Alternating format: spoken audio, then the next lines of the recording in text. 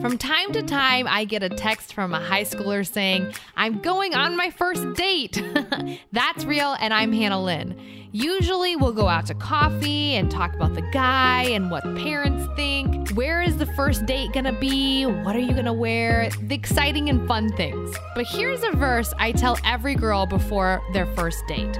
Ready for it? It's from the Bible. Song of Solomon 8:4 says, I urge you, don't stir up or awaken love until it pleases. I think this is very practical, and it helped when dating. Basically, set up some good physical boundaries and wait for marriage to experience intimacy. Isn't the Bible so real? Okay, that was real. For more tips on dating, follow me on Instagram at That's Real Radio.